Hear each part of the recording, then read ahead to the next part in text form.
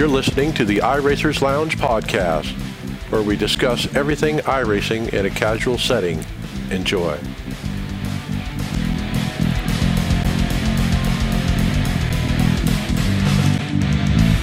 Welcome to the iRacers Lounge. I'm your host, Mike Ellis.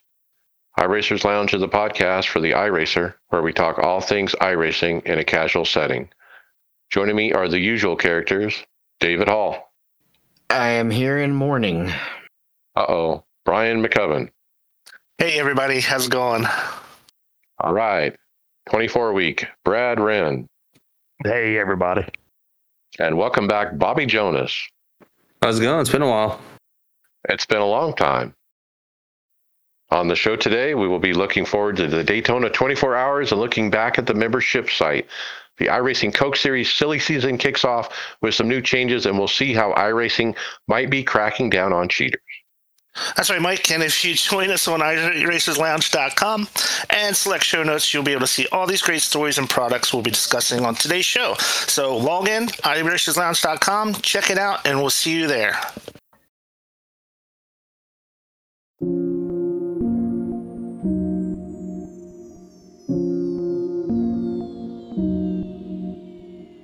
Dearly beloved, we have gathered here today to pay homage to the member site. Can you play taps here? I won't play taps. I'll play something. There is something sad playing right now, but that's a military thing for me, so I will not play taps. So what do you guys think? I mean, they really did neuter it, didn't they? I'll be honest, I have not used it since I came back last year, so to me it was no big deal. In all honesty, it's gone, and they've replaced it with a different kind of web interface, which is basically the UI in a web browser that you can get to without opening the UI. You cannot register for a race with that option, though. But you can find series. You can look at standings. I don't know. I haven't tried to manage a team yet. So there's a lot of features you can't do, can and can't do, but you can at least get to it and look and see what's coming up without opening the interface. There's actually a way to still get to the old style standings and stats currently without having to go through the new UI browser type. Yeah, if you still go back to the original member site, there's a link for stats and just a few things. There's just a few links left. But boy, we had a nice forum post called Goodbye Old Friend, and a lot of folks in there putting in their sentiments. And, even on my browser bookmark pile, the very first one has always been the old member site. And now I'm like, well, maybe I'll just delete it. Now, my biggest concern was being able to have a quick bookmark to get to my series, and that actually, I found that pretty quick. It exists. So it has not been so bad. And last week on the show when we were talking about this, it was still up and running, but now it's completely gone. But to me, it was just kind of weird just to click on the membership site and see it completely different than what you're used to seeing for all these years, I mean, I've been using the UI once in a while because, you can only do AI races from the UI. So I've been using it, halfway, most of the time. But it's kind of shocking to see it look like that. And the commentary I've seen in Facebook groups and on Twitter and stuff, there's a lot of people that are saying, man, I don't like the new one. And I see a lot of that this week just because people are being forced to it. Though your favorite thing to post was people saying, where's the old website? And that's basically like, are you living under a rock? Because they've had it plastered. Yeah. They've been announcing it for a year. And those are the same guys that are like, oh, why is iRacing down when it's patch week, when it's build week? Right. It's week 13, dude. Like if you're an iRacer and you don't know what week 13 is, you're really new or yeah, you're just dumb. All right, Brad, this next thing we have up here is something with FIA Motorsports games. Yep. So the third edition of the FIA Motorsports Games in Valencia, Spain this year, which will be October 23rd through the 27th, will feature a hugely expanded esports program with 2 gold medals up for grabs across 2 separate game titles. So opportunity for, we're going to go ahead and get some more sim racing and involved in the esports. And I'm guessing since it says FIA official and iRacing official, that iRacing is one of those titles. Yep. It is. They did it this last October, and it was only the GT cars, but now they're adding open wheel for the next year, the second annual. They have over 24 sims on stage where they have over 100 people competing in the event. Should be pretty cool. All right, Mike, I know you said you want. Yeah, I know you want this next one, Coke Series Draft. Well, just because there's a lot of info. The draft is taking place this week. It's really only 3 days, I think, is the period of time. Tuesday, Wednesday, and today. And here we are at 5 p.m. Mountain Time on Thursday, and a majority of the drivers have not been announced. That means they have to be announced by midnight tonight, or at least signed, I guess. Or that's my understanding of the process. But we do have some information that has come out up until this point, and so I'll read that off now. We got a new team called BS Plus Competition. I've actually have not heard of them until now. They're an esports team. They announced 1 driver so far, Garrett Lowe. Team Conti has announced that their proposal to enter the series has actually been rejected. And so they are not going to be participating as a front-end team, but they are going to have a couple drivers represented on the backside running their sets. Jim Beaver and Beaver Motorsports are out after 5 seasons. They are not back. We have a new team called Nitro Circus Sim Racing Team. We've heard of Nitro Circus before. They announced drivers Dylan Duval and newcomer Matthew Zwack.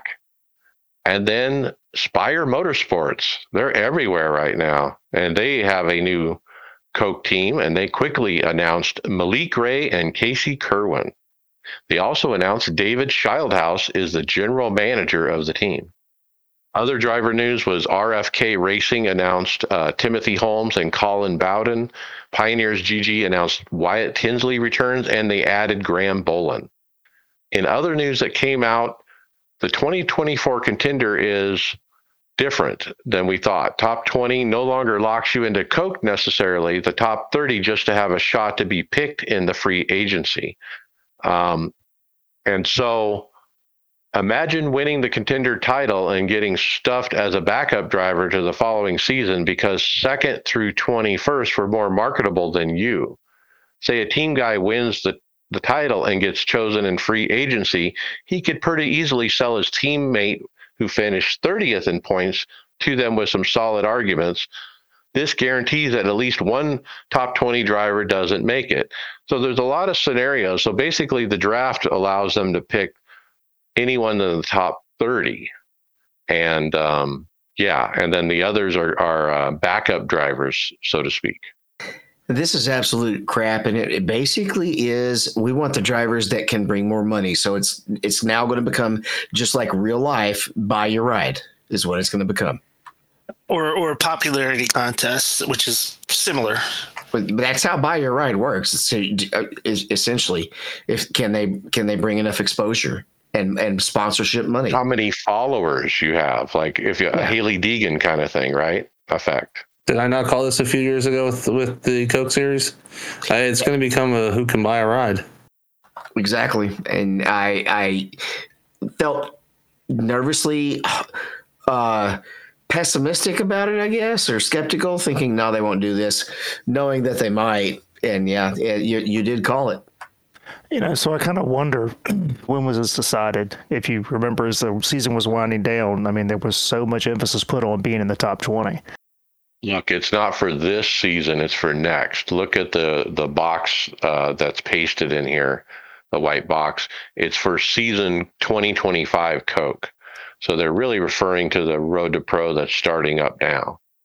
So this is a change going forward, doesn't affect the current season. But if everyone knows the rules going into it, I think that's fair. They're announcing it ahead of time. But to everyone's point, what if you win this? What if you win the Contender Series, the Xfinity Series, and nobody picks you? I mean, what kind of disgrace is that? Or top 2, top 10, any of them. Yeah. I don't like that. It's basically, it's no longer race your way in, it's buy your way in, and it's going to spread. It's going to go to the Coke Series, and you're only going to be riding if you bring money. Well, wait a minute. Let's clarify. Buy your way in. I don't think these drivers are going to be bringing money to the teams and paying them. That's what the teams have to pay to be teams in the Coke Series. That's how they're coming up with a $300,000 prize pool. It's coming from the teams. They're paying a large entry fee. Okay? So They're now going to say, all right, we want the drivers who can recoup that. Right. I don't know. I don't know if they'll ask the drivers to pay that. But instead of asking them for money, is it, like I said, the Hailie Deegan effect? Even though Hailie doesn't bring money, she has potential sponsorship. She has people that are interested in sponsoring her. She has a huge Instagram audience and so forth. That's what David's referring to. Bringing the sponsorships is how she brings the money. The drivers in truck and Xfinity have to bring their own sponsors. No owner anymore gets a sponsor and says, all right, now I'm going to go get the driver they want. They say, how much money can you bring me? And it's the same way in IMSA. It's how much money can you bring me? And that's what David's referring to. You're going to have to monetize your streaming and Twitter and X, or I guess X now, but like Facebook. That's all going to matter. So I'm not going to name names, but there was a discussion this week on social media about a particular wannabe pro driver who has a lot of social problems and sometimes getting protested in iRacing and different events that might not, be good for a Coke driver or having a team pick. And someone had speculated that this iRacing new rule is based on that guy. Like, they didn't want a situation where he was in the top 20 in points and a team had to pick him. What do you think about that? I don't know. That might be stretching it, but what is iRacing's motivation for doing this? I guess is the question I'm putting out. Money. Well, and if you're using these guys' popularity on social media, it's going to help grow it as well. I think we go any further, we'll just keep going in circles. So let's move on. Let's talk sim to your real car stuff. This is a post from Vern Klockus, and he talks about how his real world driving has changed since starting sim racing. He's noticed a few things in the real car that he does. First of all, driving better, because positioning the car better, timing traffic better. And when he drives fast, things are improved as well.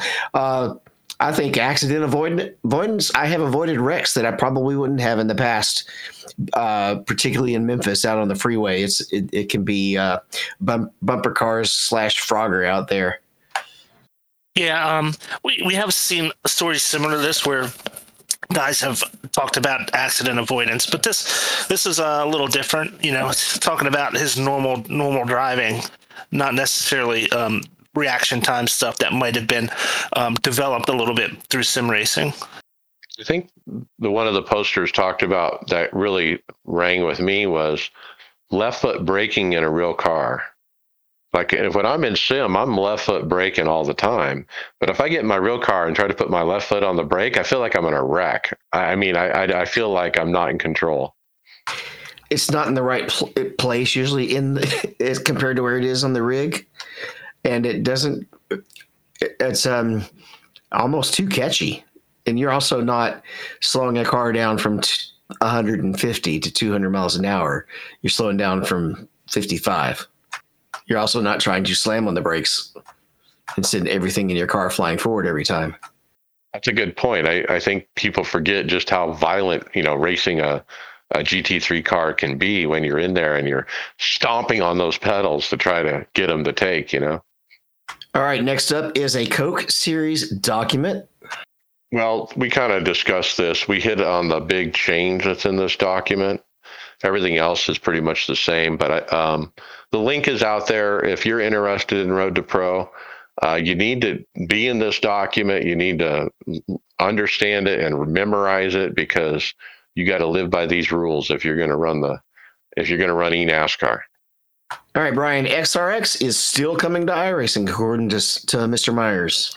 Yeah, that's right. So last week we talked about or 2 weeks ago maybe, how SRX was closing shop up, and we were speculating whether iRacing was going to go ahead with their project because they had scanned the cars this past summer. So somebody asked Steve Myers on Twitter if SRX is still coming, and he confirmed, yeah.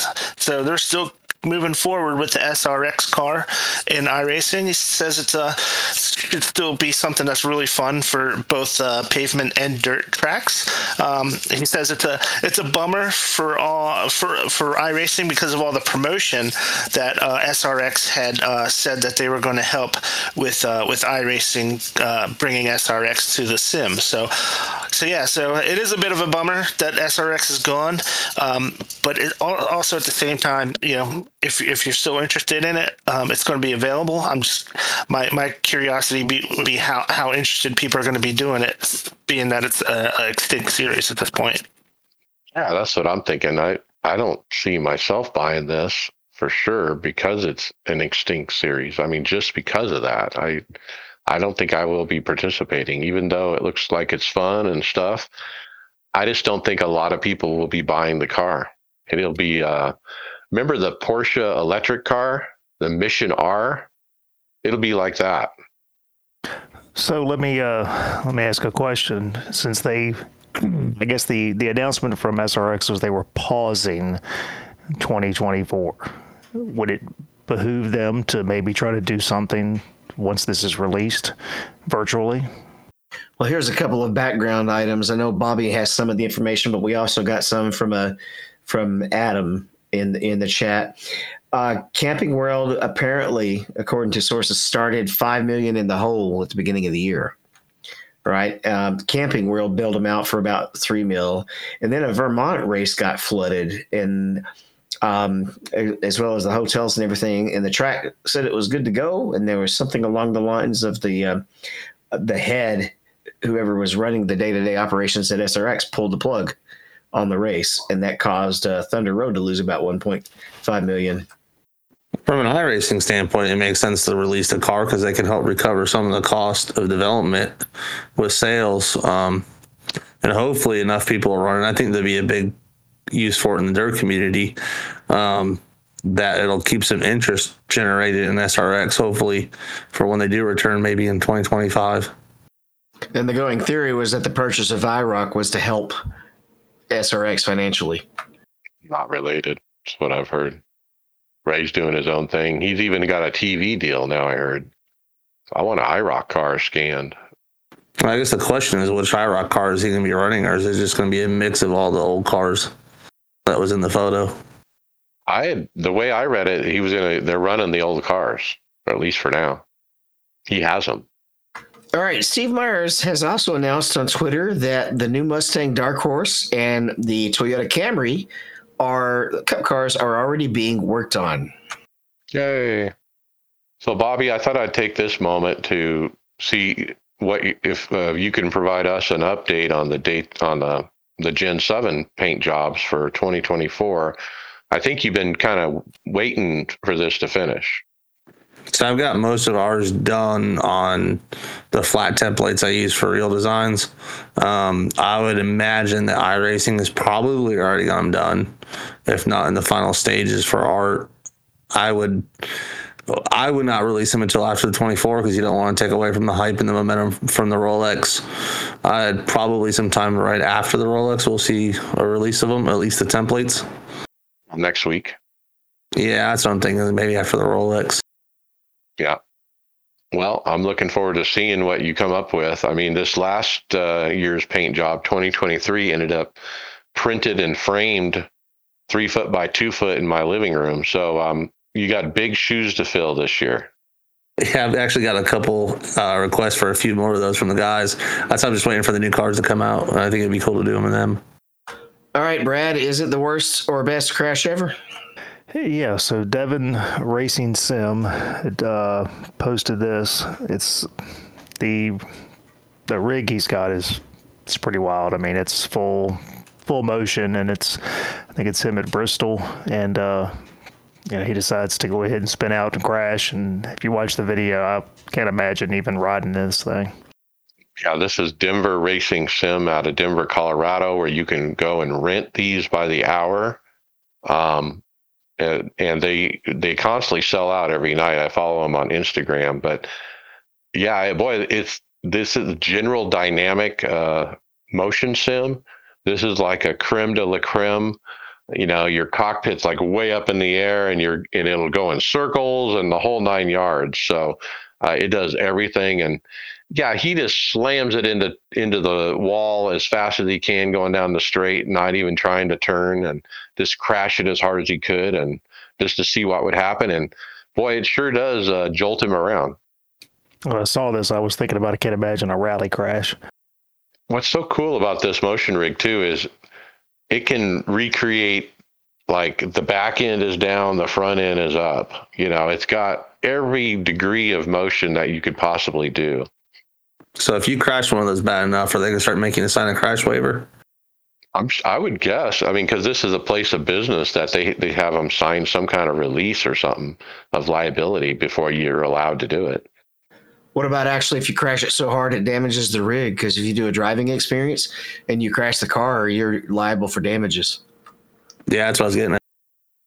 I would hope General Dynamics motion rig, there's nothing, no input that could be thrown at it that would destroy it. You would hope it would be designed that way. All right, let's move on to some fresh iRacing and IndyCar news, Brian. Yeah, so we all talked a long time in last week about Indianapolis and the IndyCar series coming back to iRacing, and what great news that was. Well, the president of the Indianapolis Motor Speedway, J. Douglas Bowles, he introduced the IndyCar coming back with a new partnership with iRacing with a short video on his Twitter, or actually on Indianapolis Motor Speedway's Twitter site. So he's like sitting in the sim, announces the partnership that iRacing is and IndyCar are back together again, and then he turns some laps at Indy in the iRacing. So it's pretty cool to see. Not a bad lap. A 39.677 is respectable for sure. Yeah, I like this. I like how IndyCar management is embracing this partnership. They're putting it out on social media. They literally have a cockpit with Fanatec gear and stuff in the offices. I love it. I think this next one is the most important topic for our show, considering the youth that is displayed on our video chat right now. What do you think, Brad? There's no youth in here, but youngest guy to 10K. So at 14 years old, Joel Smith became the youngest member of the iRacing 10K iRacing Club and Asphalt Oval Racing. So look at this. He started back out, started his journey in iRacing back in 2019 at only 9 years old. And there's a picture of him with a pillow behind himself in his GTR rig, just helping him try to reach the pedals. So he never thought he would accomplish reaching 10K iRacing. But he did it. So that's, again, 14 years old. Phenomenal. So when is he allowed to run Road to Pro? I'll have to look at that document. I'm sure there's an age restriction of some kind. But I'm just looking at this kid. He's only 14, and you just think about that a little bit. He's at 10K. I mean, is he the next, William Byron? Is he the next, somebody like that? Definitely possible. We're about to have a 6-year-old teammate before too long here. Yeah, you got Zach running. Yeah, we just finished his chassis, and his computer's about ready to get Windows installed. All right. Well, I think this story proves that Zach could do the same thing. I mean, why not? He's around racing his whole life. You work in racing and you do all kinds of stuff like that, Bobby. There's no reason to think he won't be the same. Yeah, he needs to go play golf. That's where the money is, right? Yeah, but that's not any cheaper either, trust me. All right, next up, we have a question about changing your name. And essentially, the reply comes from Kim Berry on the staff. And it says that you have to use complete first and last names, and it's in the terms of service. You can request a name change, and he lists some, or she lists some reasons that might be okay. Like the credit card's not in your name, you can request it for that reason. Or if you're under the age of majority, you'll need to provide parental consent. You can change your name. You can add or remove middle name, misspelled characters. If you'd like to use a different version of your first name. If you'd like to change for confidentiality or privacy reasons. So probably a lot of your celebrities might have a ghost account of some sort. Or if your name legally changed. So, they have a very detailed policy. And so I was thinking about all those stories that we've had on the show where we talk about iRacer names that aren't quite real, like, I can't think of any off the top of my head, but we've all seen them before, right? And we know that there's no way that's that person's real name. So I guess my question is, why have it both ways? Well, there's an exception for every rule, and then there's a good reason for wanting everybody to race with their real name. It believe it or not, as toxic as we think the lobby in chat can get.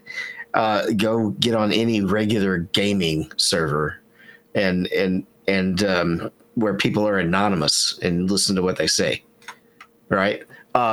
So it's good for the average Joe to basically be under their direction, but there are probably some people who the need for the protection is validated and outweighs the other issues. I'm talking about the fun names, the ones that are just for tongue in cheek. I'm not talking about, hey, Donald Trump is on iRacing and he's trying to, run by a pseudonym name. That's a little different. But the fun names and that kind of stuff. Yeah, I'm glad iRacing doesn't let just anybody use gamer tags like pork chop and stuff like that. I like it much better. That it gives it more of a feeling you're racing with real people when you see their real names. I think it presents accountability too. Now you can run a different name in league races. Yes, that's correct. And so, Bobby, here's the parental consent and release form that you'd have to do for Zach, technically, since he's under 13. But they have a procedure for everything.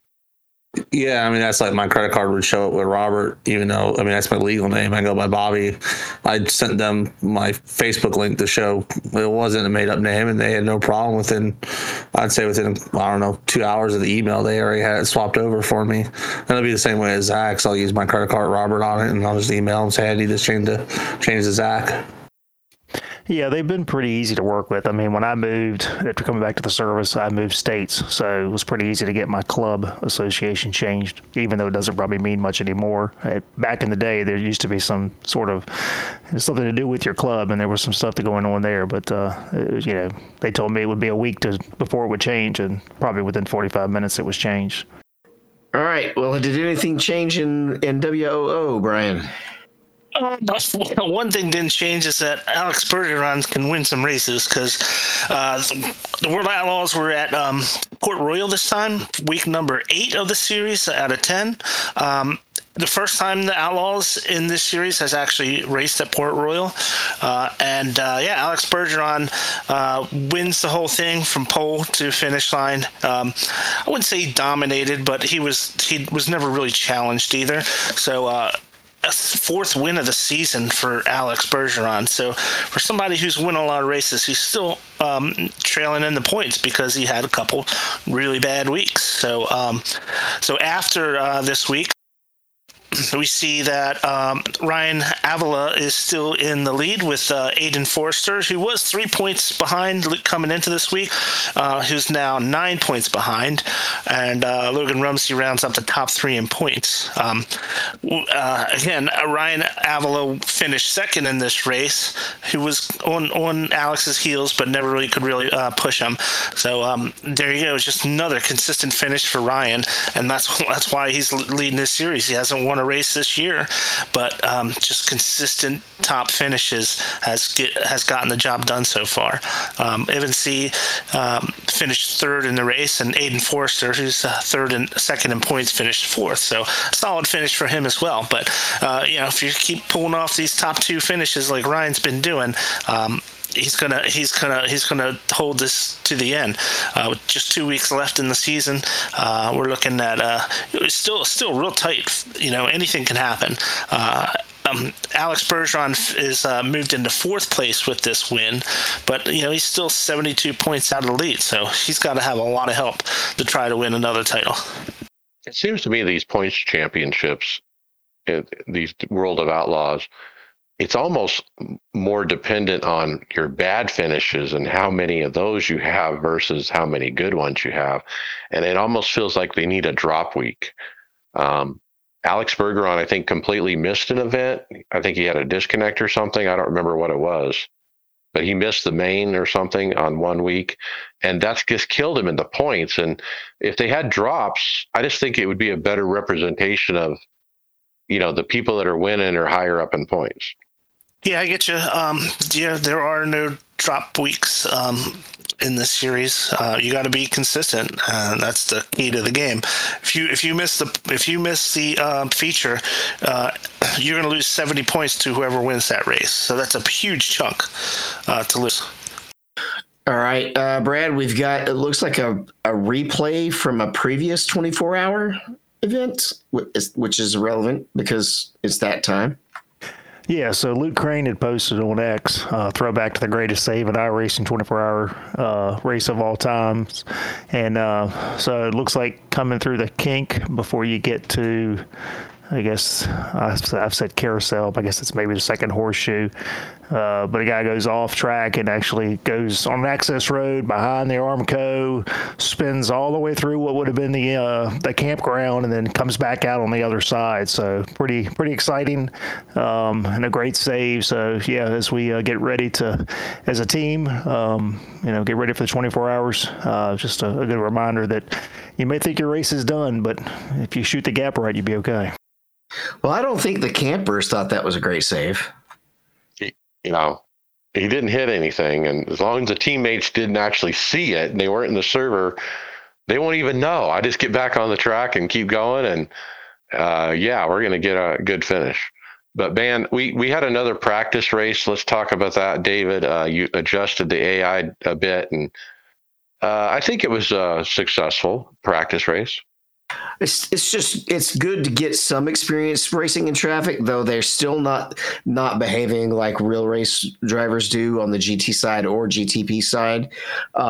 Every once in a while, there's a GTP if you're running beside him on the front stretch, he'll just turn right into you. I mean, you're running wheel to wheel, and he'll just bump you out of the way because he wants to take a better racing line into turn one. Yeah. I told the guys that are on our team, we're running the GT3, and I just told them, I said, servers are open all week for practice. Go find go find a server that has the most people in it. That way you get used to understanding what cars are around you. So yeah, the AI it's okay, but really bad at the bus stop. I mean, almost coming to a stop at times just to get through the bus stop. It's too hard to run competitively. We got some information through it and shook down a different set, and it was good practice. I've been running IMSA quite a bit this week. We've been iced in all week. We finally go back to school tomorrow, but that's the best experience. But not everybody in the team has a Class A. We also shook down a new driver for our car, Joe Owen, who has some sight issues. Basically, he had a stroke in his eyeballs, and and he has a vision problem and a really hard time seeing. He actually contacted iRacing and told them about his disability, his new disability, and they adjusted the colors and stuff. Bobby, do you know any more about that? I do, actually. Go ahead. They widened out the racing line for him, and he knows how to run Daytona. He knows the directions, but what the colors of the racing line are doing is making it easier for him to find the landmarks. That he's basically that's how he's going to see his landmarks now on braking points. He can see cars fine, but the little 5, 4, 3, 2, 1 signs and stuff like that are just not visible to him. So he's using that, and they've widened it out where he can see it at day and night, and even when a car is right in front of him.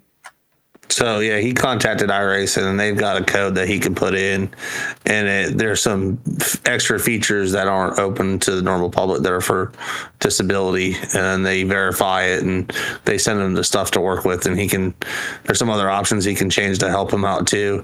There's nothing performance gaining out of it. It's just visually it gives him an easier time getting around the sim. Yeah, I was wondering if they actually had some high contrast options where you could just kind of throw realism, as far as visual realism, out the window and make everything almost block colors, right? And I mean, you probably high contrast. You probably could do that with some separate software. I got the impression that he talked about that because initially Joe said I could only run during the day, but after the changes that iRacing made, he said no problem running night now.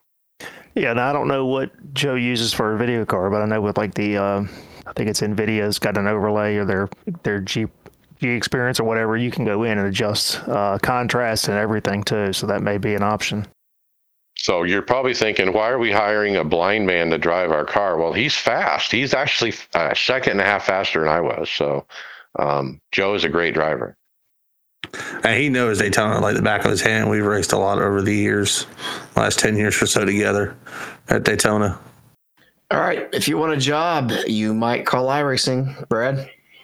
Yep. So iRacing is recruiting a quality assurance tester. Alex Gustafsson has a job posting for a quality assurance tester. So they're taking someone that can work alongside developers, customer support, and alpha testers to perform testing across iRacing. And then I guess with the Monster games, the multiple platforms and stuff. So if that's something you think you're interested in, there's an option there for somebody to go ahead and apply. Would be interesting. That's literally drive iRacing for a living. It's basically what you're doing. But you gotta, give good feedback, to be a tester. And it's not racing for fun. It's like testing. What did drivers hate before all the testing got banned? They hated testing days, right? Because you're just out there driving in circles and setting lap times and trying this little change here and this little change there. So that you got to enjoy it, but at the same time, it can become tedious and possibly take the love out of the iRacing. All right, DJ EJ posted a video, and I didn't watch this one, but just reading the caption, I can tell you basically he's basically right. He speculated that the new Switch on iRacing may have an element of preventing cheaters, and that is actually what they said. They specifically said in their statement, this allows us to use better anti-cheat software. But did anybody get a watch of the video? Yeah, I mean, that's basically what he's talking about in a long around about a way. But yeah, he's saying that is the reason that, the change has been made. And so I thought we would just bring that up again because there is a lot of angst over it this week. Yeah, and he also mentioned that's why he thought that iRacing's been forcing you to use the UI for the Daytona 24 in years past. So that maybe that has something to do with it. Another thing he mentioned that is kind of funny, but it could be true, is that now that iRacing is switching over to UI, keep an eye out for guys who aren't nearly as fast as they used to be. They could possibly ones that were who had some cheating issues. Now that's a little bit of speculation there, but we'll have to see if people are suddenly slower. I doubt it. That's the case, though. I'll disagree with him about the special events, though. Over the last couple of years or so, the special events, they've turned off the website during special events. And the reason I remember during the show we've covered, the reason they were doing that was because when people were joining through the website and the UI at the same time for a big event, it was messing up the server that queues all the people up. There was something to do with that, and they needed all the entries to come through one system to basically correct it. So that was the reason I think that they were doing it on special events. Yeah, and before we leave this, some of the posts that you were posting, people were mentioning not being able to use their triples. And so if you're listening, you probably already know this because you're a little bit more vetted in the software world. But the configuration file that iRacing uses is actually a different file when you went through the website than it is through the UI. So you could actually have different settings for each, and that's basically what happened. I think the UI has a separate file for windowed and a separate file for VR and a separate file for XR, whereas in the old web version it was all in one file. Yeah, it's the DX monitor or whatever. So I think I had mentioned in the chat, when I launched, I don't know, a few weeks ago or whatever, the test session, and I was like, all my stuff is jacked, and that's why, because the test session launches from the website versus the UI, so it's a completely different INI file. I think I ended up copying and pasting or something to get them to match at some point. I don't recall. Either that or just put it all in the same. Yeah, you could just basically copy and paste. That's what I did. All right, we've got an F3 story, Mike. New iRacer Max Esterson, who had won a world championship in sim racing. I can't remember exactly what that was. He has been moving into real racing. He just won the Lamborghini World Challenge, I think it's called. Won the championship there, and now has scored a ride in Formula 3 in 2024 for Genzer, one of the better teams over there. He is literally on the path to F1. This might be the next American in F1, as far as we know. Anyway, he's getting a lot of promotion from iRacing this week about his new job, and he has iRacing sponsorship as well, and he's got a banner across the top of his helmet that says iRacing. So, good luck to Max. I hope he runs well. All right, Bobby, I think you can probably see this one. If you want to get your kid started really early, will he fit in this rig? Well, Bobby's a little too big at this point at almost 6. Yeah, but I mean, and you could start. I'll definitely play with it though. Yeah, this one you could probably start in as an embryo, right? Yeah, please don't show him to him because I'll have to build it. Yeah. So what we have is Fastlane fans. He's built a Lego rig, and the first thing I was thinking is that would be funny to sit in. And then about the only way you can tell how tiny it is if you look at all of the gears in the back. There's a whole bunch of different shifters, which I'm not sure what all that's for. This is pretty cool. I love Legos. I don't really own any, but if this was for sale, take my money. I'd buy this in a second. I mean, Bobby, there isn't a kit for this, obviously, but you're heavy into Legos. I mean, could you piece something like this together with what you have? I probably could if I don't have a 3D printer to do the steering wheel or the seat yet, but that's coming. Yeah, probably. Zach's probably got enough Legos. Pretty cool. Maybe Legos can make one for sale, and they can take my money. I have to do a Lego SimWraps car. All right, next we're going to look at the Pro Series, Road to Pro Series for 2024. Looking at the round one, instead of reading off each track, I'm going to say I see 2 drafting tracks, if you count Atlanta, and a bunch of 1.5 miles, and 1 short track, and Dover. Now, Darlington's on there, so that's not your regular 1.5 miles. It's a pretty good mix. I guess Charlotte and Texas are going to be your 1.5 milers. Yeah, and I always I always encourage everybody to run this, even if you're not trying to get into Coke. Why not? The first round is open to everybody. Okay, these are official races. They're open to anybody of any I rating. I do think you have to have a license A though. And interesting in the round 2 is the Milwaukee Mile, Lucas Oil Raceway, a couple of nice more local truck style tracks, and Chicago Land. That's not the street course. It's the old oval, yeah. Rockingham, it's also not on the schedule, is on there. Didn't say anything about fixed setups either, right? No, they nixed that. But look, folks, I mean, run these first few races just for fun. I mean, I usually do the first 1 or 2, and then I'm like, and that's probably what I'll do again. They should have posted it up there with fixed kind of written in pencil and kind of erased out where you can see the erase marks and just real faint. And what are they using, the trucks for this? Truck, yes. Right. So the first section, round 1, is open to everybody, and the second part is the top 70 from the first part. And then on the second part, they snake split those top 70.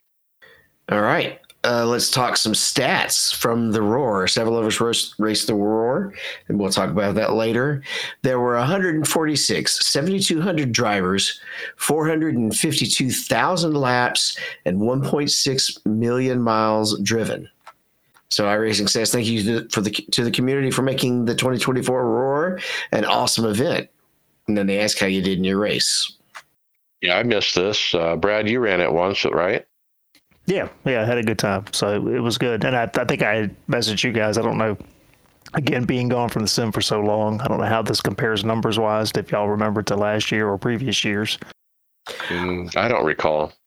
It's probably up, and I bet the LMP3 brought a lot more people out. Yeah, I mean, I think the last one I did was 15, or maybe 16. It was probably 16, and that's back when we were using, I think, the MX-5s. It was when we were using them then.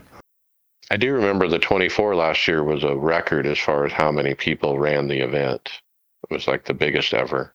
And I suspect this year's 24 will trump that.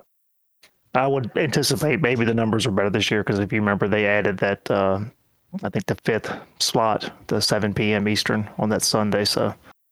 Oh, for this Roar, right. You had one additional that's a good slot. point. Yeah, that's a good point. But I do think the Roar's piggybacking off the Daytona 24, that it's getting some of their popularity and translating it to that special event. Yeah, I mean, it's season. People want to be in the cars. It's time to go. All right, you were mentioning cars earlier in the previous weeks as well, that where low participation can be an issue. And if that is the issue, this can happen, Mike. Yeah, Greg West posted in the forums that the Formula Renault series will end after the current season due to low participation and a modernized open wheel ladder system. And so there's no place for the F3 car, which is fine. I never bought this car. I kind of felt like it was an outcast. I mean, the open wheel ladder system has just been a cluster, I guess is the way to look at it. But some of the changes they've made recently with some of the cars and stuff, and bringing different things in, like the low end open wheels, like the FF 1500, Formula Ford thing. And stuff like that is really kind of solidified which cars you should be running, and this wasn't one of them. So I don't think people were running it. So plead ignorance here. With Indy coming back, do we have a viable ladder process with open wheel? Oh, I think that's what they're saying is that now that Indy's coming back, they're going to rework it again. The only thing though is Indy's different because of the ovals, so it's just not. It's not the same monster as the whole rest of that world, I guess. Well, I mean, you got the IR04, you got the F4, which was recently rebranded FIA F4, and so that car has gained a lot of popularity. But when you look at like F3, that's more of the European feeder system into F1, so we don't really have a ladder to F1. So to answer your question, Brad, no, I don't think it's a complete ladder. I think this is still in progress. Yeah. I'm not sure. Sorry, I'm not sure that with Fast Track there are ladders. People almost know what they want to go aim straight for as soon as they can get there, and they'll literally just run a minimum number of races. So a lot of these middle series, for that very reason, tend to suffer and fall into just a niche. Or you're like me and you get an Indy car or F1 car and you realize, man, I'm over my head. I need to go back to one of the slower cars. And that's what I do. Well, it's not surprising they've stuck with Fast Track because it seems like it would actually hurt sales in the long run by not having that complete ladder system. Oh, I can remember back in the day. I mean, you had to go through a full 12 weeks every time. There was nothing for any sort of promotion. You had to run the entire thing. And I think you were better off for it, to be honest with you. And yeah, I think so. And when you were running the truck season for the first time, and then the Cup season or the Xfinity season for the first time, towards the end, you didn't care about your iRating. You were just like, I'm just going to keep my safety rating. And once it gets there, I'm either going to stop racing or whatever. I also think, too, that you built up racing the same people more every week that way. And I think there was some cleaner racing, but I think there was also more of a sense of community where you did share setups more with maybe a guy you're running for against the championships. I know I did. We used to share, the two of us that were running for the championship was an Australian guy. And we would share setups because we wanted to win it on track, not something, because one of us couldn't make it because we didn't have time to do a setup. That's a good point. All right, we'll wrap up the topics with some events.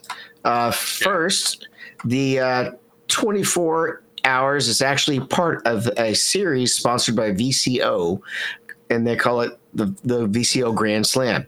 And that includes the 6 Hours of Glen, Petit Le Mans, the 24 of Daytona, and the 12 of Sebring. So I suppose if you get all wins in all 4 of those, you have a Grand Slam. Right. There's another tweet that VCO put out that I didn't get on the script that indicated they also have a plan that whoever wins class top split in any of these races will be invited to participate in the IMSA championship in October with the big boys. So you can race your way in. You don't have to bring a sponsorship and get drafted. Exactly. And so I think this is really freaking cool. Top split winners, are going to be invited into that series.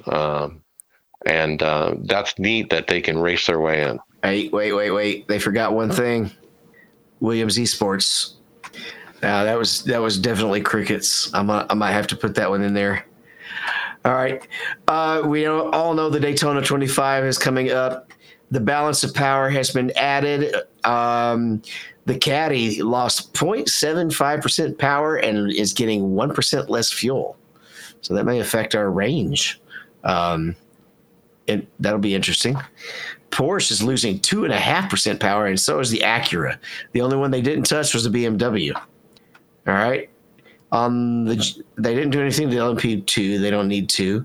2% less power in the Mercedes, 1.75 from the Porsche and less fuel. Lamborghini, same. Ferrari, they didn't touch. So your car's safe, Brad, or just sucked at the track already anyway. BMW lost some power. Audi lost power and fuel. Lots of grumblings in the forums about the BOP this year. For one, it was a day late getting added to the regular weekly IMSA series because of Martin Luther King Day was on Monday, and they were on holiday. iRacing was, so they didn't get it actually implemented until Tuesday morning. They actually caught grief because they didn't get it out Monday morning. I thought that was kind of silly.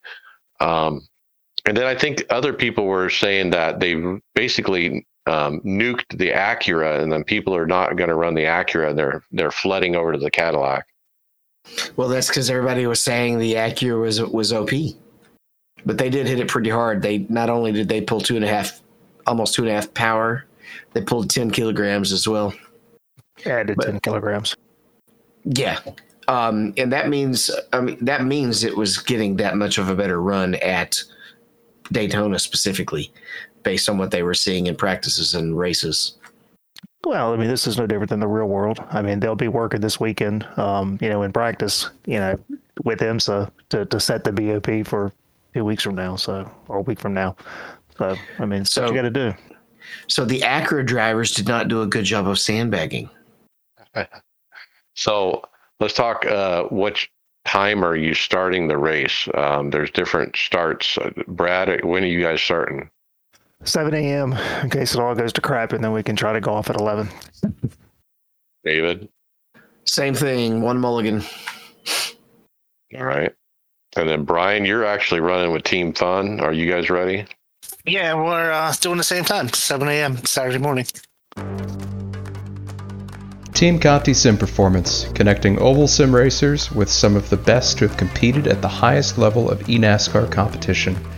From our wide variety of setup offerings to our coaching services that help racers reach their fullest potential, TCSP is data-driven, people-focused, and ready to help you fight to the top of the iRacing Oval ladder.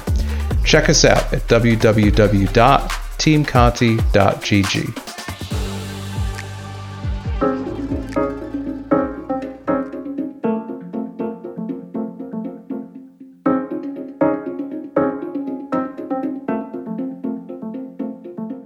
Podcast housekeeping. Leave us a review on your favorite podcast platform to make it easier for more listeners to find the podcast. Mention the podcast to your fellow drivers so they don't miss out. We do appreciate it. Get involved in our Discord and get in the conversation, or check out our show notes at the website iRacersLounge.com. We have merchandise at iRacersLounge.shop. Really good hats. I literally wear this hat every day. And we are in regular rotation in the Performance Motorsports Network. Will this computer run iRacing? Not now. All right, the Gomez wheel. We've been talking about that in the past. I think I might remember that being one of the ones you were tempted to buy, Mike. Well, they now have version 2 of their flagship, the Gomez Formula Pro Elite version 2. Yeah. They've been around a long time, and they've always been on the version 1. So version 2 has been upgraded, refined. Mr. Gomez, I saw an interview of him at the Sim Expo that happened this week, and he described, it's this feedback from racers that bought the version 1. They wanted the encoders really bad, and so that was something that was missing. They just kind of move stuff around. It's not as thick as it used to be. It's lighter. It's not as heavy as it used to be. And so it's incremental updates like any wheel should be. But, man, it's nice. It's going to carry the same price point, too, as the original. Out of curiosity, which is what? I think it was $1,200. Donnie has his wheel, version 1, but he got the version without the screen. And then Overtake GG, who was also at the Sim Racing Expo, they got a full-blown article on it with pictures and everything, because they were at the expo and they got their hands on it and so forth. So it's a beauty. That's ultimately laid out, and I like the fact that all the buttons you can get to without taking your hand off the wheel. That is the one thing with the one that I have, is that there's some wheel buttons in the middle that you don't get to without taking your hand off the wheel. And that's, you can do it in a straightaway, but that's about it. Next up, Brian, we have Rig Insanity. Yeah, this was basically a review or a setup, actually, in the video for Boosted Media. Will Ford over there got his hands on a Motion Systems QSV20 4 Degree of Freedom motion rig. So, yeah, this is a massive system that is, in the video, it's really just him setting it up and building it. He's going to do a follow-up video of him actually in the rig and testing it out. But he did get it together. He did get it moving, but without him in it. So he set it up to set up the software, put it on his computer, and did some movement in the rig. and this thing has really got a lot of movement. So it's one of the ones with 4 giant actuators, sits you high off of the ground, a lot of motion to it. He was showing you, like, if you hit the brakes, how hard it pitches forward and pulls back when you're on the accelerator. But I don't know if he was afraid to get in it. It kind of looked like he was scared to get in it without testing it first, because it might have thrown him out or something. I don't know. But it's an amazing system. And if you want to check it out, see what it looks like, go to Boosted Media, and he'll show you how he sets it up. Yeah, I can't wait for the next video. I mean, his excitement, his giddiness is contagious. I mean, if you're into sim racing, these videos are fun to watch, as and it's massive. Like, it showed up in this giant crate, and to put it together, I mean, you have to like lift the cockpit like up in the air, like 2.5, 3 feet, and like screw it onto the actuators. I think there's 3 actuators. There's 1 in the back, 2 in the front. And like, him and his buddy were like trying to lift it up, and they couldn't. So they had to like improvise by putting empty boxes and foam and packing material underneath it to kind of prop it up into the air so they could screw the nuts down. Yeah, it was like Sawhorse or something like that he had set up. But yeah, it's a massive system, and I think it's his brother actually who helps him out with this stuff. And it's an amazing looking rig. But I haven't seen a price on it, but it's trust me, it's up there, whatever it is. Yeah, it'll be fun to watch the next video on that one. All right, Brad, next we got a $499 racing dashboard, and it's a software dashboard. Yep. So Nick, EBS introduces the free $499 racing dashboard that's built in within SimHub. So looks like he's releasing this 100% free. It's a nice looking dashboard. So I've been playing around with this a little bit. Had an old phone I think I talked about and got that mounted, and been playing around with SimHub a little bit. So pretty neat looking dashboard. It's kind of hard to find something that maybe has an all-in-one, but this one looks to be pretty good. So I'm definitely going to check it out. Well, this one is a little bit unique that it's specifically for endurance racing, GTP car. He's going to have a version for GT3 car as well, and general road racing. But this particular one is for the GTP class. And the way he described it is the data that's presented is very specific for endurance racing, the kind of data that you would want, and compared to a regular dash that most people already run. Now, I haven't had a chance to try this yet, but SimHub is awesome. I can't tell you enough about SimHub. All right, Brian, more Boosted Media reviews. Yeah, so this time Will got his hand on a Solapec Spectra XR Formula wheel. It's a really, really nice Formula wheel. It's got maybe the biggest LCD screen on any Formula wheel you can find out there. And Will Ford just raved about it. It's just thought it was just one of the best Formula wheels he's ever used. So couldn't give it a better review. And just from the looks at it, it's just beautiful. It's a Formula wheel. It's got plenty of buttons around the fingers, rotators on the thumbs, rotator dials underneath the LCD screen. It's a really nice wheel. Holy cow! When I saw this, it's like eye candy. I posted this in the chat, and I'm like, dude, take my money. Like, if I was buying a wheel today, this would be the wheel. If you stack this up against the Gomez, which was $1,200, this is $1,500. This one, night and day, just the look of it looks better. And I think it's the big screen. It's a big old 5-inch screen. And I don't think we've seen one that big yet on these. And it just makes it stand out against the competition. I just love this wheel. That's the first thing you see if you look at the thumbnail, is the size of the screen. Yeah, and Will Ford, he said, quote, "I will put it up there with the best of the best." And that is saying something from somebody who does this for a living, who's literally put his hands on every wheel out there. for him to say that, I mean, that's a big compliment. So kudos to Solpec. I don't know exactly where they're located, but they got something nice here. They really do. I think it's also that giant, even the RPM LEDs across the top, is kind of overplayed even. And I don't know. It's just, it's got a neat look with it. The carbon fiber, the color schemes. Yeah, this one makes me wish I wasn't in VR if I was racing it, because I would hate to have this and not be able to see it. Look, if you're buying a high-end Formula wheel, you got to consider this Solpec for sure. And I bet you're going to pick it over some of these others. Like this compares to, like I said, the Gomez, probably the Cube controls, like the CSX3, kind of like what I have, but with the one with the screen.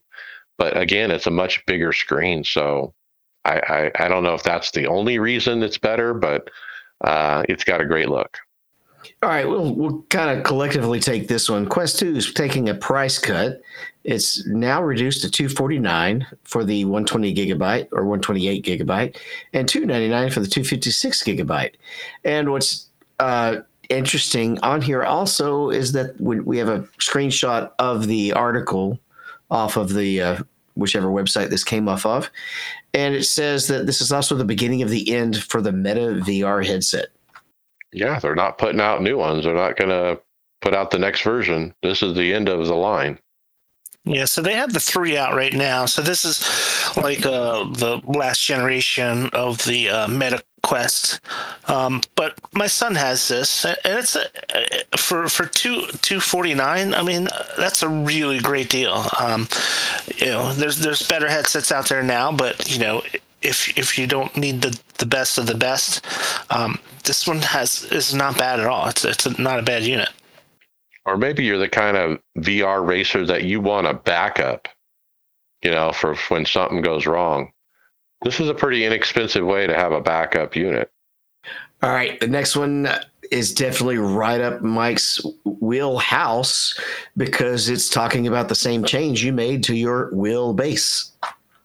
Yeah, Nixon Motorsports on his YouTube channel, he decided to swap out his Fanatec DD2 with a new SemiCube 2 Pro. And he has an Alpine track racer cockpit.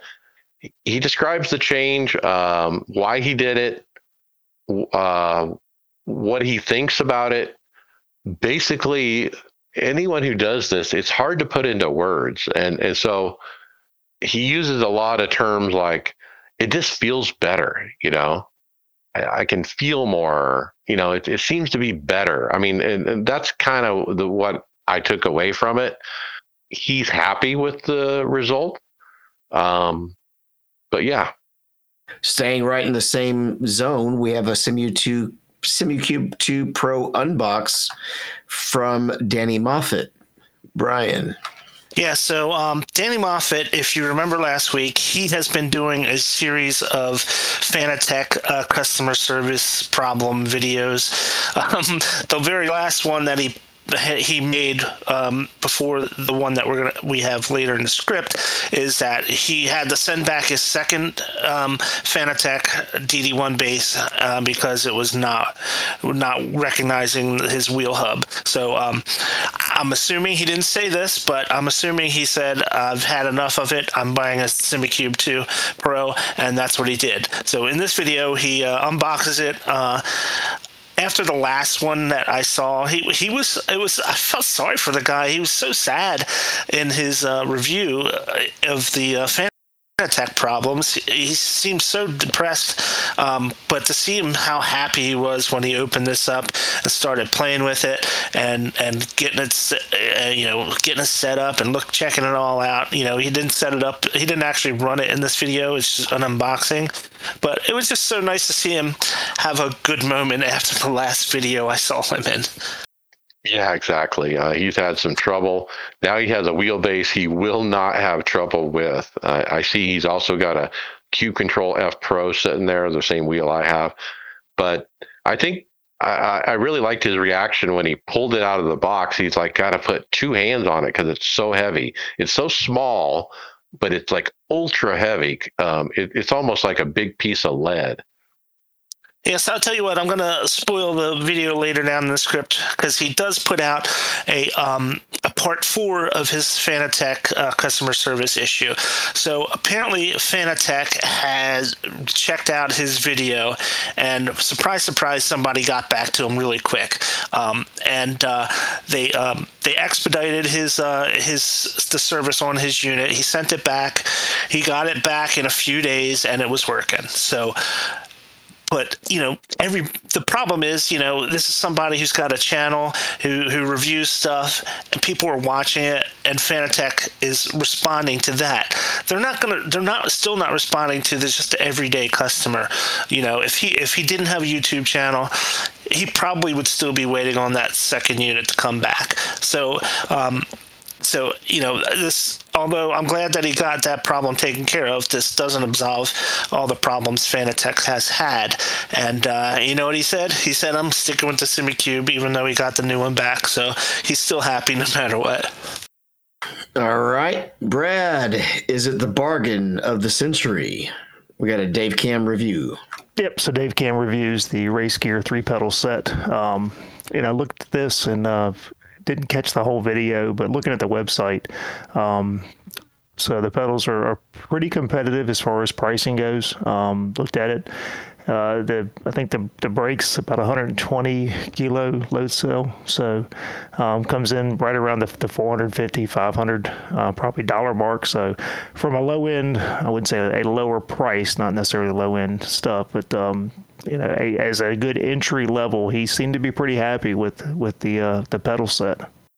Yeah, I mean, I think he said when he was in a race in the midst of the battle, he didn't realize that he was running the pedals, and that's what counts. I mean, they just work as they should, and he didn't have a problem with them at all once he got used to them. But yeah, if you want a good deal on a load cell type pedal, this is a good deal.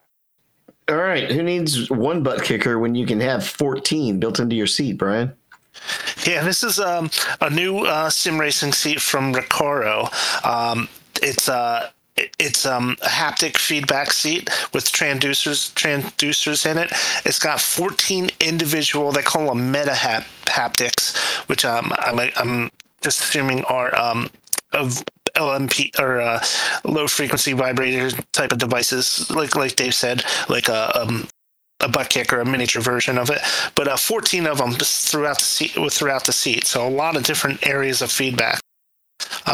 And I did see, some people said that, it gives very precise and very minute detail. So, you get the smaller detail as well as some of the more intense type of feelings. And some of the reviewers have been saying that really makes a good feel for what your car is doing. Looking at the link for this, it's a lot of money for a seat. It's $1,000.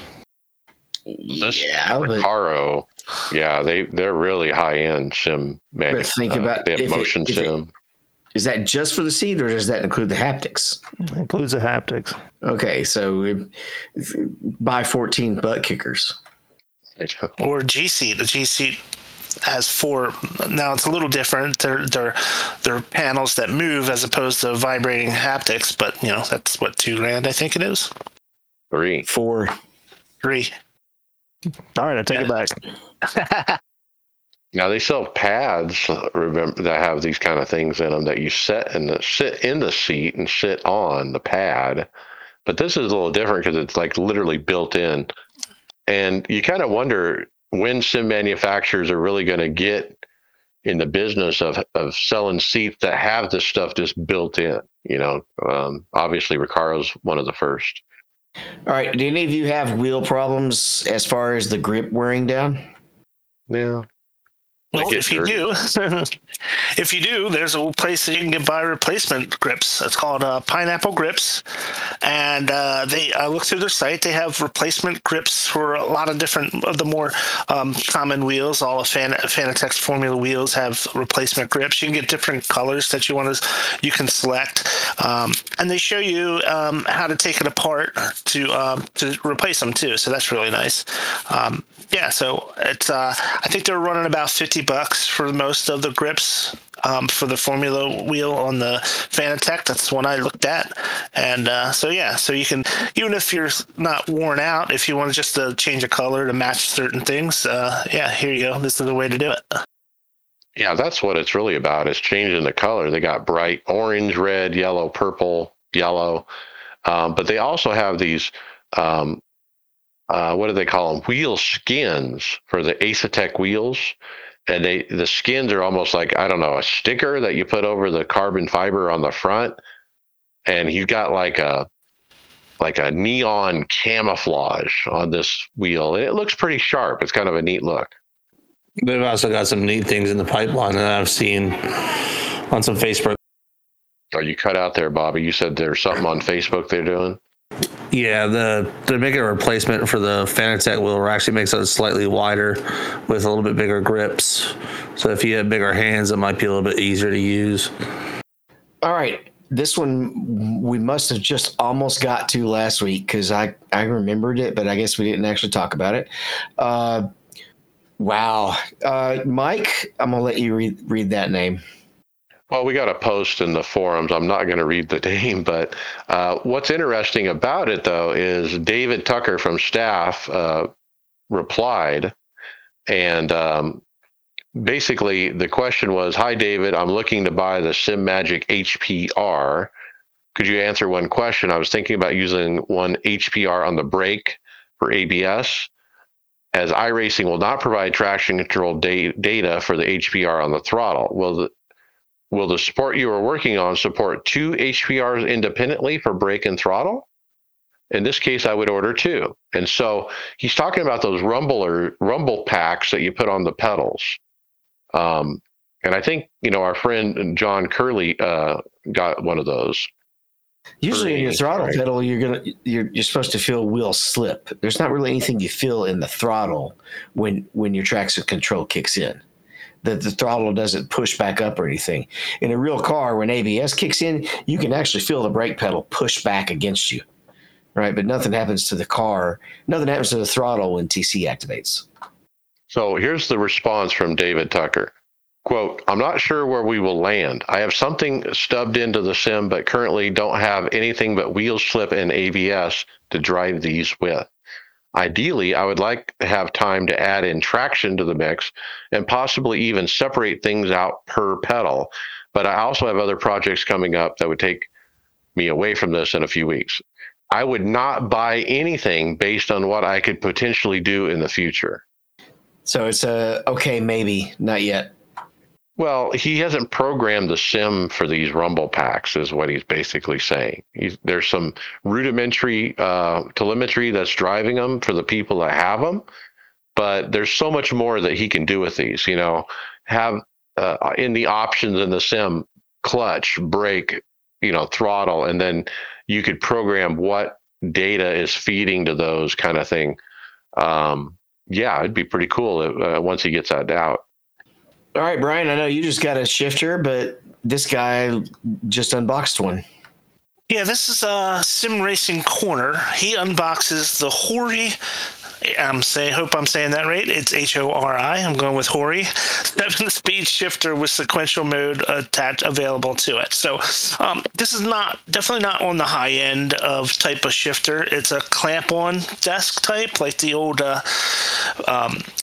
Logitech used to be, the G27 shifter, or you just clamp it onto your desk. And he goes through some of the unboxing, plays with the handle on it, and moves it around, shows you how well it works. It's got a tighten tensioner on it, which he shows increasing the tension on it.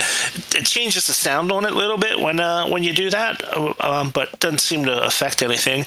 And then he switches it over to sequential mode, and everything looks like it's working pretty well. So it's a budget shifter by all means, but still looks like it would definitely get the job done. $88 on Amazon, and it does sequential and H shifting. I don't know if you could mount this to a rig, though. I mean, you'd have to finagle it because it's literally got a desk clamp. It reminds me of the old G25 shifter. Yep. Yep, I had one too. We probably all started off with one of those. Yeah, I had the 27, and I actually, when I got my base, kept it and got a little adapter and ran that before I ended up buying this shifter. That one lasted longer than the Fanatec one did as far as when it started messing up, though it didn't have sequential. And we have another wheelbase entering the market, Mike. Can you believe it? VNM. We have Alan Kwan and his YouTube channel, Dr. Alan Kwan. He was sent by VNM the handbrake, their Formula wheel, which, by the way, looks like a carbon copy knockoff of the Cube Control F Pro, and a wheelbase. Now, the wheelbase has a unique look to it.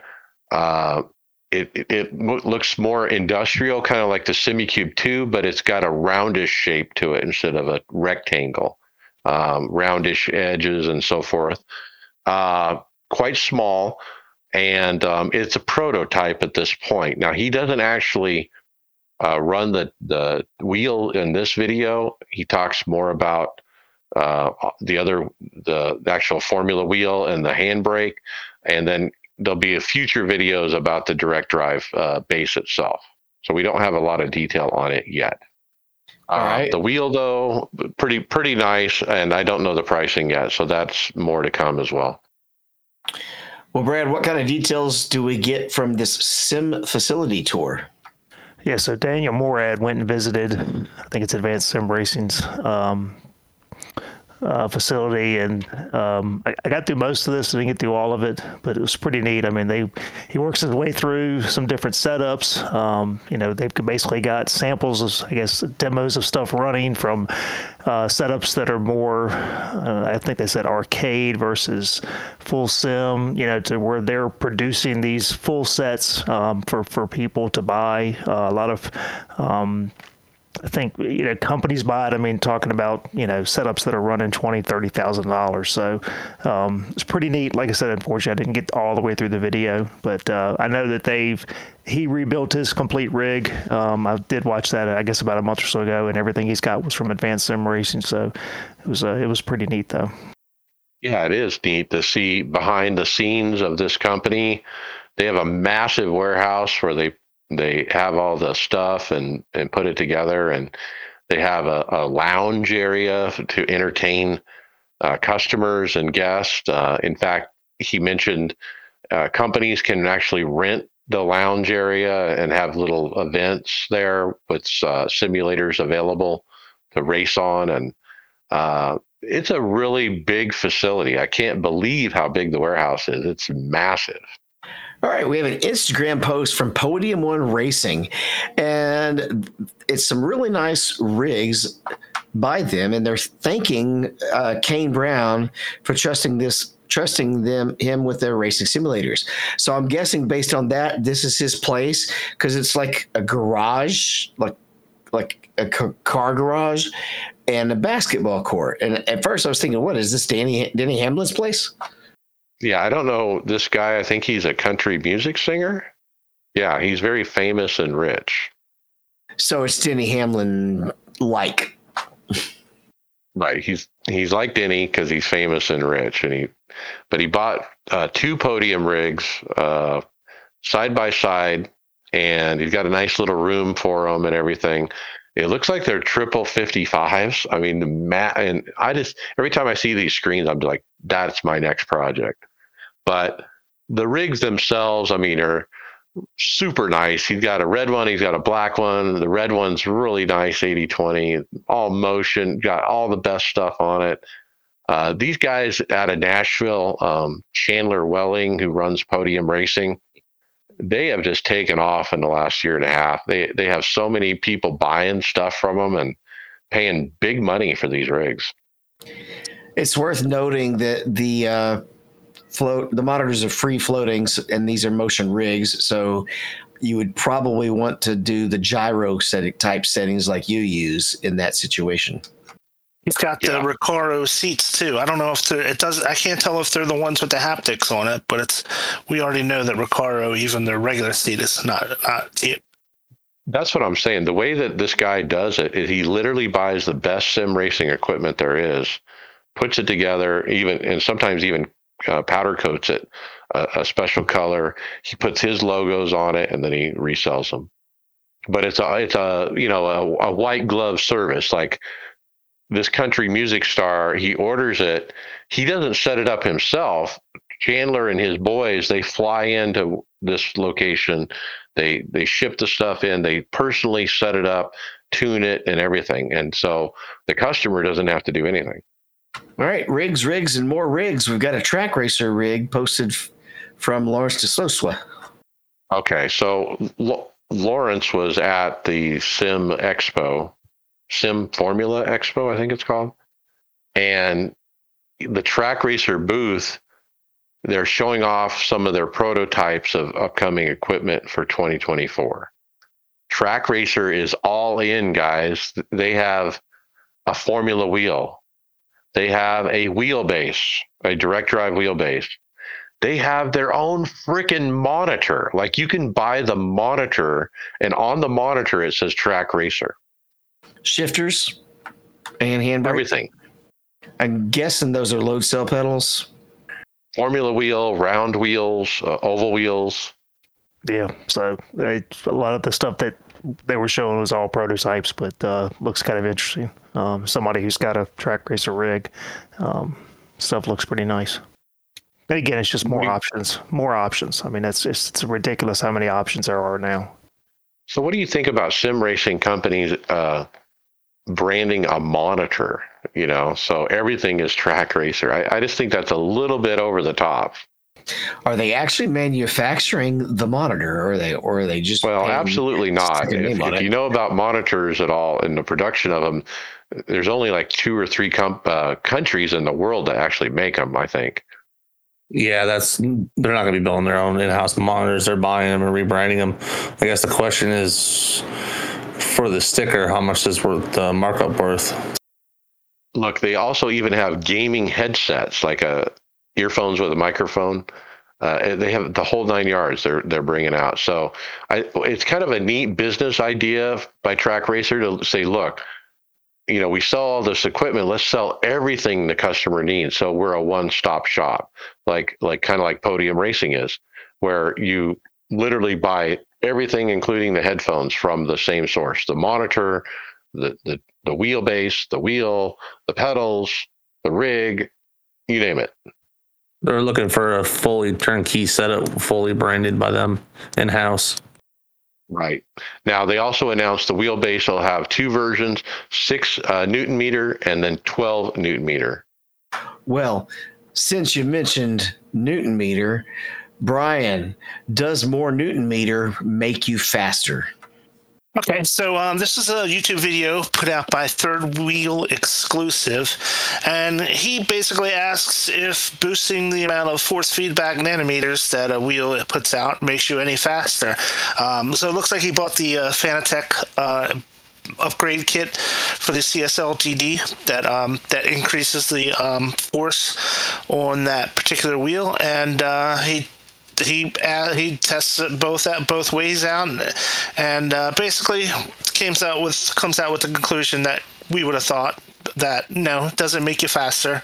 It might give you better input, better from the sim, but it doesn't necessarily make you faster. And we've known that. We've seen guys who run on Logitechs with no force feedback who are top of the game in iRacing. So it doesn't make you faster necessarily. It's more of a feel thing than anything. Well, where it does help me, especially on the oval side, is if I have a tendency to oversteer and turn around and get loose on entry, I have increased the force feedback. That's one of the things that I do just to prevent me from being able to turn the wheel as far. So I feel an advantage there. Yeah, I would agree. Oh, yeah. I think when it comes to catching slides and stuff like that. Yeah, I agree as well. The force, like when you go to turn the wheel too much, as David describes, if you have the force feedback at 100% and it's super strong, it's hard to turn the wheel to that point where you're turning it too much. It's like physically hard to turn it, and it almost prevents you from doing that. So that's what you're talking about. I want to back up, David. There was one more thing on Track Racer we skipped over. They also announced, not at the Sim Expo, but on the website this week, the TR160S, as in Sam, Racing Simulator. And so the TR160 has always been their flagship cockpit. Now they have the TR160S. Yeah, it's blue, and it is pretty. I saw this the other day, and I was like, wow, wish that was available last year. Yeah, black or blue. I do love the blue. I wonder if there's any advantage other than design of having the foot side of the base be narrower. Yeah, that's the part I'm actually not a big fan of. I like the straight look. So you're saying back where the seat is, it's actually wider. The bottom part of it's wider, and then it kind of narrows as you go towards the front. Yeah, so that's going to squeeze your feet in tighter. Yeah, that's the big difference between the S and then because I've got the 160, and they're straight frame rails the whole way. So the seat area is actually wider. It's not that the front's narrower. If that's the case, then it's at least it's not cramping you. But yeah, otherwise they would have to redesign all the wheel decks and the pedal plates and everything else. Just looking at it, it does look like the seat area is wider, but I don't know if that would make much of a difference, to be honest with you. It doesn't show a shifter mount, but you can order one with it. So it's probably just trying to make a unique design, but still be functional. What else has changed here, Brad, from the original unit to this one? So on the original, if you look like on the picture here where you've got the four, I guess the grooves on the inside, that's the same thing on the outside on the original TR160, to where it looks like on this one, all you've got is the top and the bottom one. And my only concern there is from a mounting standpoint, would limit you what you can attach to the frame rails. Exactly. I mean, I like the look of the smooth, look, and you can put a sticker on it and brand it. But to your point, what if you wanted to stick, say, 4 actuators on this and go motion? There's nowhere to bolt them. And that's the thing. I've got like my power supply units bolted to the side, away from it, facing out of that, the room that's next to the wall. Now you lose a lot of those options. And actually, I think SimLabs, their new chassis is a similar, so I think they're just following that direction. Yep. Yeah, it's the new thing, but to that point, I don't know if I like it. I like having those rails. Yeah. I want options. I want to be able to mount the power supply on the outside of the rig. Well, that's the same with the S-Curve. It makes it harder now to mount a bar coming down to add accessories on the side.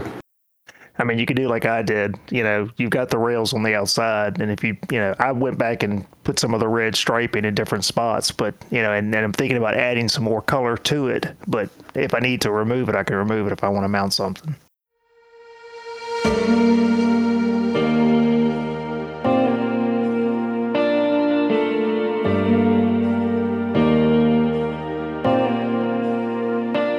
All right, Mike, it's about that time. Let's roll into results. Yeah, let's jump to results. We got the Winter League, Brad, P19. Yeah, it just didn't go the way I wanted it to. I felt like I had pretty good speed beginning of the race, and got caught up, ended up with a little bit of damage, and then I was okay with that first run we had after that yellow. Got real aggressive trying to get back up through the field and burn my tires off, and that first green flag pit stop we had, I haven't raced at Kansas in years, and I came in way too hot and completely blew pit road. I went in the grass and ended up with I think a minute and 10 seconds penalty, so it ended up being 3 laps down, and from that point on it was just kind of just finish the race. So finished 19th, just not a good night, but it is what it is. And then my run, I basically got wrecked in the first caution. Couldn't miss it. 3.5 minutes damage, and just kind of limped it around after that. when we had the green flag stop, I did alternate strategy. I basically stayed out and ran it out of fuel while everyone else kind of short pitted it. Cycled my way as high as second place during that with my damaged car, but that was the highlight of my race. I think I finished 17th maybe after all was said and done. I don't remember. I think there's a bounty out on us because every race, one of us is knocked out in an early wreck, if there's an early wreck. It's all been racing incidents lately, though. Yeah, it's been... Yes, they've been all accidents, and we're just in the wrong place at the wrong time. We're not even actually in the initial contact, right? It's just, some supernatural being has placed a hex upon us or something. I don't know. I do know Greg finished, I guess, a little bit in front of you, but somewhere in the teens as well. He tried pitting really early on what was basically 100-lap run. It was actually longer than that, but it effectively, after green flag stops, we had 100 laps to go. Gonna have to pit again. He split it into 40 laps and 60 laps. And that just had him, he actually blew his tire out. In fact, he pulled a mic and got the meatball for the tire because it just wore the tire out too much. I was he more led some laps. Yeah, he did lead some laps, but there's no bonus points for that anymore. I finished P8. I guess I just ran as fast as I could run, tried to stay clean, and kept moving up as people kept making mistakes until it was over. And it was actually P9. It wasn't P8, I think. All right, and then let's talk Justin, our teammate, who hasn't been on the show recently. He's been running NIS Winter Series, North Wilkesboro Open. I did a total of 2 races, a P6 and a P2. Really solid races. Track position over tires was the key, I think. In the fixed series, it was kind of a roller coaster. First race, I had a P26, made it to 20 to go with a 0X and got junked. The second fixed race I did was a little bit better result, took the lead 30 to go and never looked back. P1, winner, chicken dinner. At the end of the week, I'm leading the Open Series by 30 points and leading the fixed series by 3 points. Dover next week, trying to get Team Tifosi another NIS championship. Wish me luck. Well done, Justin. One thing that really points out how he's point racing, he got that P2. He jumps out of the car, he pulls up the results, and it wasn't even enough points to advance his points for the week because he was in a lower split. And so it's all about being in a higher split just to get as many points as you possibly can. And it was a little frustrated, for him to be able to finish P2 and not really gain any points. Yeah, P6 in a higher split is going to be drastically higher than P2. In a lower one, right? Exactly. Okay, so my racing, what I did this week, Supercars at Michigan, hosted Chris McGuire. Guess what? Winner, chicken dinner. I freaking won it. Real proud of that. 87th at Talladega, got wrecked out. Then it was Gen 5 at Daytona, one of my favorites. I came from the back to finish P5. A great race. I think another couple laps, I might have won it. I just ran out of time. Then we ran IndyCar at Indy. It was kind of nice to get back into IndyCar. I had a nice, respectable finish of P10. One thing I noticed at Indianapolis was the sticker on the outside wall coming out of 4 that shows the Indy logo is missing. So when you come out of the corners at Indy on 2 and 4, there's a big Indy logo on the wall. And so when I go for the apex, I actually look for that logo and I point my car at it, is what I do. And so when I came out of 4 the first time, the logo's not there. So I think they forgot to add it. So when Indy left, they removed all those logos off the walls. They removed the logos off the tire sidewalls. And so last week they went in and added all that stuff back in, but I think they missed the one on turn 4. Then I ran Supercar at Michigan with teammate John Kearney. We were mixing it up in a huge pack of 4 and 5 wide. green flags, and everything, but we ended up getting wrecked out at the end. Super fun supercars at Michigan. I mean, these huge packs, nobody's wrecking. You're in the middle of it, you're jockeying around, damage is turned off. It's just so much fun. Anyway, John and I had a great time with that.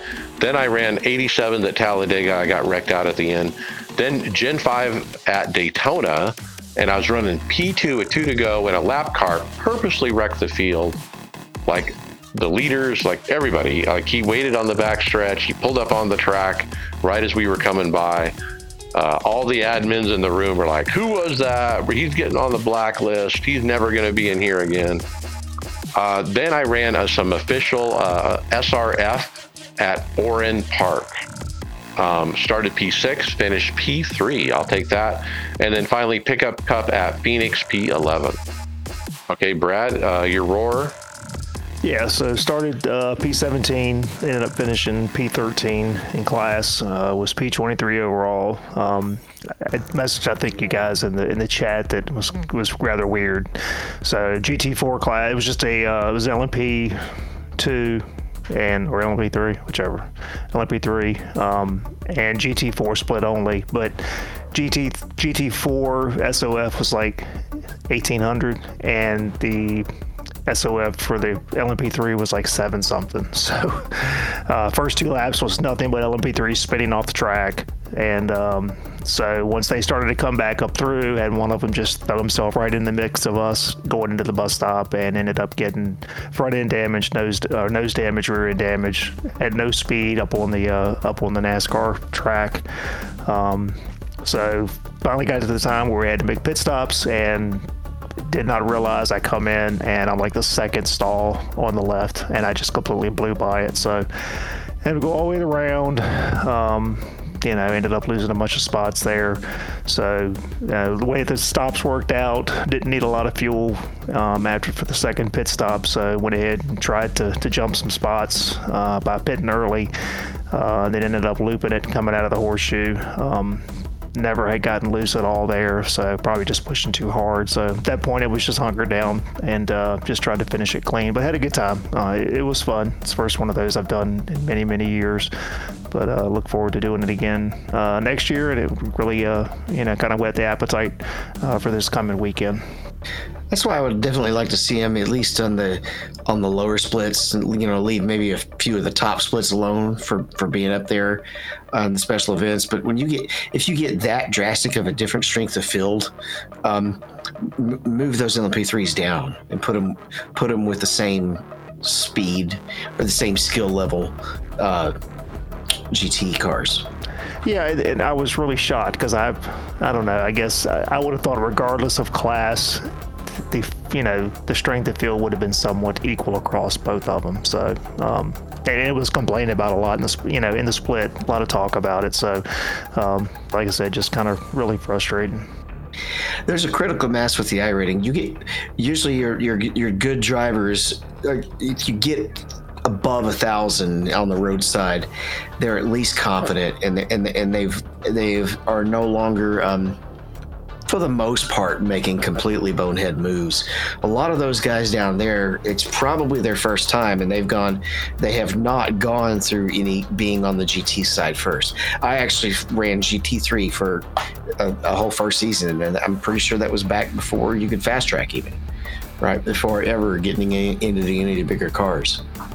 And I don't know how you enforce that, or you make somebody qualify that way if it's a whole different kind of ladder.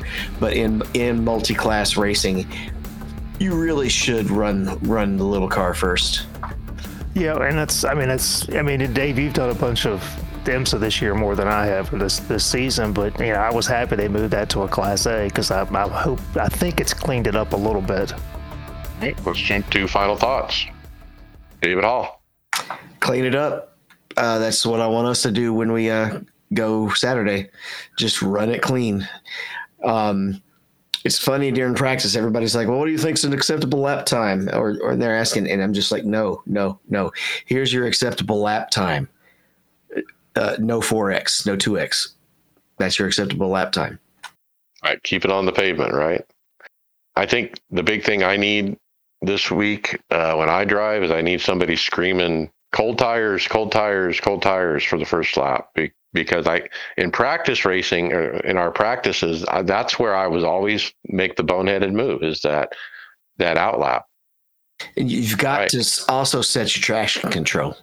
You've got to set that up, configure that, and run it high on the first 2 laps, way high, like almost extreme. Good point. All right, Brian McCubbin, final thought. Yeah, same thing. Really looking forward to this weekend. We got the Derps and the Terp and the Mercs coming up. The Mercedes we're driving. Really looking forward to this. It's such a fun event. It's such a great team building event and a camaraderie event as well. You know, when you wrap something like this up, you know, it's like you have your relationship changes a little bit with your teammates. You form a stronger bond. Your friendship it gets strengthened. It's just a great event, and I can't recommend it enough. Even for guys like me who are not typical road racers, you know, just to go out there, have fun, and you know, be on the team and be part of something. It's really cool. All right, and then Brad Wren, final thought. You were adding our new teammate Brian, I think, to your roster just today. Yeah, so it looks like we're probably going to pick up 2. Mackenzie couldn't make it, so we're going to add, and it looks like Brian Curry and Kyle. I can't remember Kyle's last name. Apologize, Kyle. So that should be fun. We're going to run the Ferrari. Going to have, it looks like 5 guys that have never done an endurance race before, so going to have a bunch of virgins out there, and it should be fun. So that's what it's all about. All right, and then my final thoughts. I got a video coming on the next podcast that we didn't get to today about SimHub. And SimHub has a new plugin that somebody has designed for ambient lighting. And so before the show today, I actually set up or reconfigured my ambient lighting to work through SimHub. And I was very pleasantly surprised with the result. Before, when I configured the ambient lighting, you're all doing it in the Hue app, the Philips Hue app on your phone. And it's pretty hard to dial it in, so to speak. They give you like a big box that you can drag across the screen where you want the lights to mimic. But with this new SimHub plugin, you can actually configure all your lights independently. You can map out where on the screen they're being fed from. And it's a lot more user-friendly. The other big win is profiles. Because it's SimHub, I can take this first setup I did and call it the Ferrari. And then later tonight, I'm going to go into Daytona and make a profile for the Cadillac GTP. And so, and then you can use SimHub to switch between the 2 profiles. And so the lighting can be in a different configuration, you know, depending on what car you're on. And so really, really happy with whoever came up with that SimHub plugin, and looking forward to basically trying to dial in that lighting even more. And with that, hey, we'll see you on the track later.